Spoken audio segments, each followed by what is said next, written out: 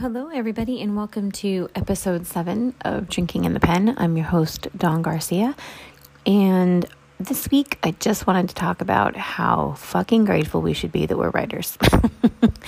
Yeah, I'm going to start off that strong.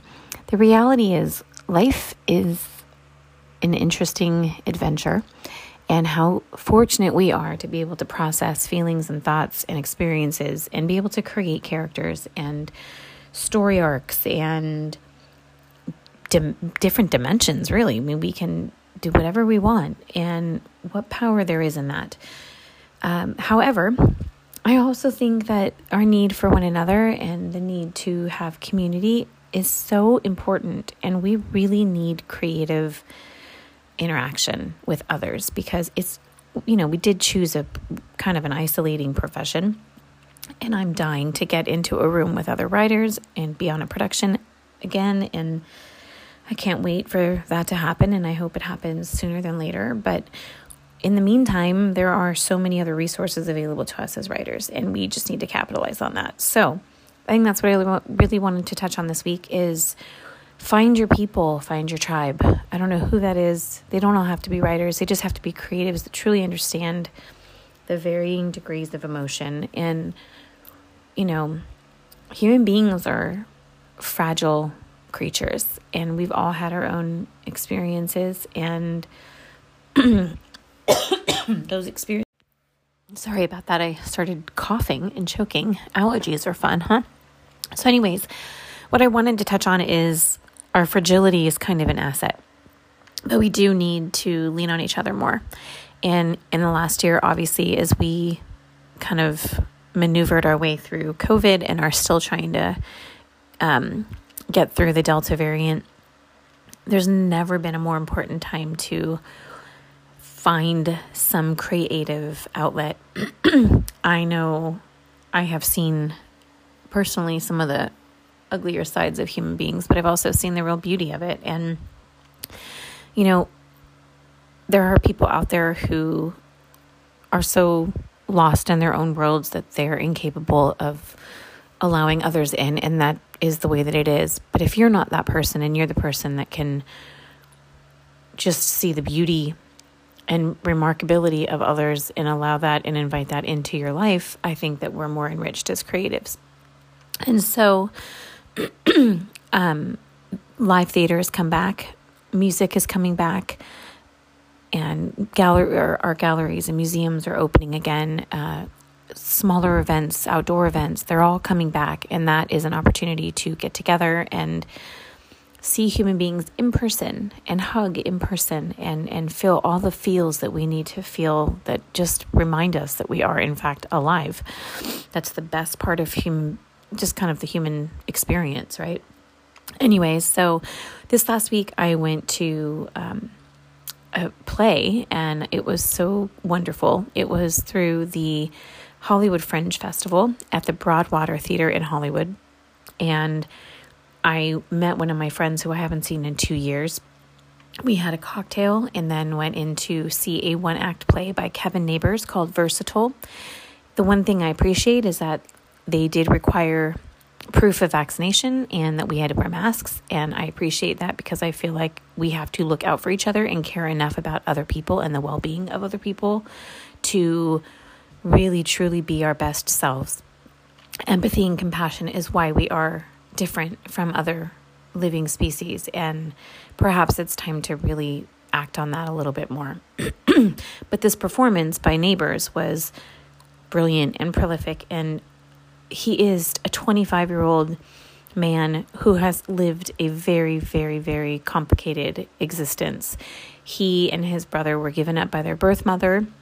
They were mixed race, black and white, and were placed in the foster care system, which is a brutal system and a very broken system. And he was placed with multiple families, but eventually a white family. And while, yes, they loved him and everything, he was still grappling with his own identity as a black and white man and being of mixed race and who and which side to identify more with. And that is a very true thing. I can tell you as a mixed race woman, it is frustrating to, I don't know how I'm supposed to be identified, because I lean more towards my Hispanic and Latina side, but people look at me and think, I'm just white. And it's a shame, because we shouldn't have to be placed in such an isolating box. I don't think that any of us belong in one box. I don't think our identity, our sexuality, our self-realization aspects are that simple. I think we're more complicated than that, and I think that's a beautiful thing.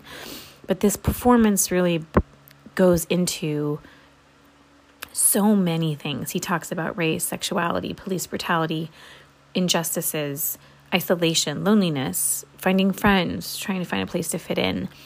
And he plays the part of about 15 different roles, and he does it so seamlessly and powerfully and poignantly that you forget, if you're watching Kevin, or you're watching the lion, or you're watching his birth mother, or you're watching his friend or his boyfriend, or whatever role he slips in and out of. He does it in such a powerful way, and it is just nonstop. And quite honestly, there are very few actors that can pull that off. In the review that I wrote, I refer to Gary Oldman because he's one of the few character actors that can commit to any role, and you are 100% convinced that he is that role. And I would dare say that this young man, Kevin Nabors, is going to be quite a prolific actor, and I hope to God he gets more opportunities, because just to watch him on stage and go through what he goes through, you're completely and utterly enthralled. And that was so beautiful to see, to witness, just to be present for. And I think that as creatives, we need more of those moments. So if you are out there, please support local theater, because it makes a huge difference in this world. Support film and music and the arts, because that is our saving grace as people. As for us as writers, I want to get back to why we need each other and why we need to lift each other up. We need to do that far more often instead of competing with each other, because the truth is we are stronger together. That is true of many things. I will say specifically for women in this industry, we need to really lean on each other more, because our bond is our power. And I think that we need to get involved in more organizations that support that rhetoric and that narrative. And there are so many organizations out there that support all of us, and you need to really reach out to them. There's Women in Entertainment, Women Occupy Hollywood. There are there's Outfest. There's Reverie Television. There's environmental organizations. There are the Film Fund, which is a supportive outlet and network that is trying to help fund filmmakers and their dreams. There are plenty of projects. There are outlets like Coverfly and Film Freeway, which give you an opportunity to have your work be seen and read and validated. There's also the Blacklist, which is a hosting site where you can have your shows or your pilots or your films read by studio executives, and it's an opportunity to be seen and get real, tangible, and very high quality feedback. And I mean, the reality is we all need recognition, right? And not everything that we write is going to be brilliant, and we have to really be real with ourselves in that respect. If you are in a constant state of wanting to improve, though, that's going to be your greatest asset, and not giving up, because this is not an industry for quitters. It's really not an industry for those who are hoping to hit that one-hit wonder and then retire for the rest of their life, because the reality of that happening, especially in today's climate, is very unrealistic. You have to be committed to doing this job for the rest of your life. You really do. And if you don't, then please, by all means, go do something else that brings you more joy, because there are plenty of writers out there who would love to take that space and who are committed to doing this forever. And, you know, this industry is up and down, high and low, but really it's staying the course that is the thing that sets you apart. It's a long, hard-fought battle to make it in this world, especially in this industry. And you know, it's not meant for the quitters. It's not meant for the ones who just want to be famous and be seen. It's really the wrong motivation. Do it because you have something to say. And that's really my recommendation for all of you who listen, whether there's one of you listening or thousands of you listening. What matters is that if you're going to be a screenwriter, if you're going to do this, you've got to be your biggest fan. You've got to keep at it. But you've also got to know if and when it's time for you to look at another alternative. I'm so grateful that I write, and I know in my soul of souls that I don't plan on doing anything else in my life, that this is what I love the most. This is what I was meant to do. And I hope that you all have that sense of conviction. And growth is imperative to your success. So be willing to listen to advice. Be willing to know when you don't know enough. Be willing to know when you need to push on or take a step back. Those are all things that are going to help you. And honestly, I just have to tell you this past week has been one of the hardest for me personally. A lot of traumatic things happened, and I was so grateful that I was able to write. I didn't write through all of it, but I gave myself permission to feel the things that I was feeling. And, you know, as humans, we're all over the map sometimes, and that's okay. But don't cut yourself off from the world. Find out who matters. Let go of those who don't. If people try to dim your shine, or they can't see the beauty that you possess, and they can't see your goodness, then they don't need to be in your life, and that's okay. And I think as writers, there's a very fine line between our personal life and our creative life, because most of our personal life is why we have a creative life to begin with, because those things that we've experienced find their way out. So my advice this week is to find your tribe, find your community. And while it's hard to do that in person right now, there are plenty of resources available to you, and I highly recommend that you utilize them. I do get asked a lot about investors and projects, and it might sound harsh, but you kind of need to do the groundwork for yourself. There's no easy way. I mean, look for resources, do your due diligence. There's not a clear and easy path. This is not that kind of profession.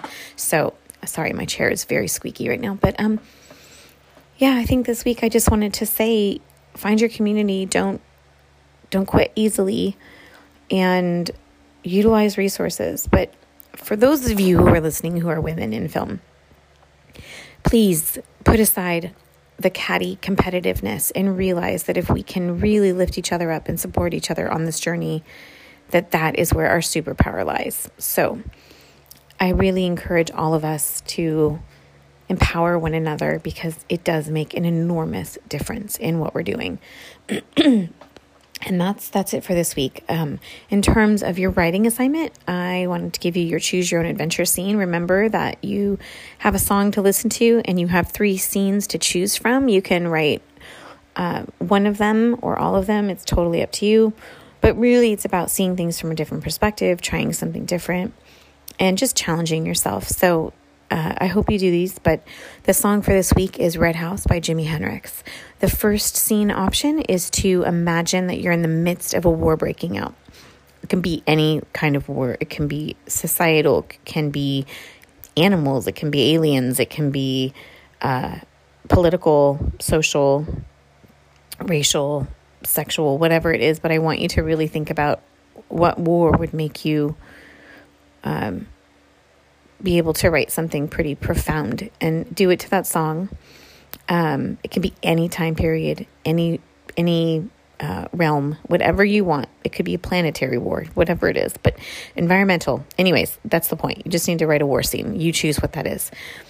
The second scene is, I want you to imagine that you're listening to that song, and you are on an airplane, and you are sat beside the most annoyingly chatty person you've ever come across, and you're just trying not to lose your shit. The third scene is, I want you to be out in a group. It could be you, it could be anyone, but your characters are sitting in a really crowded space.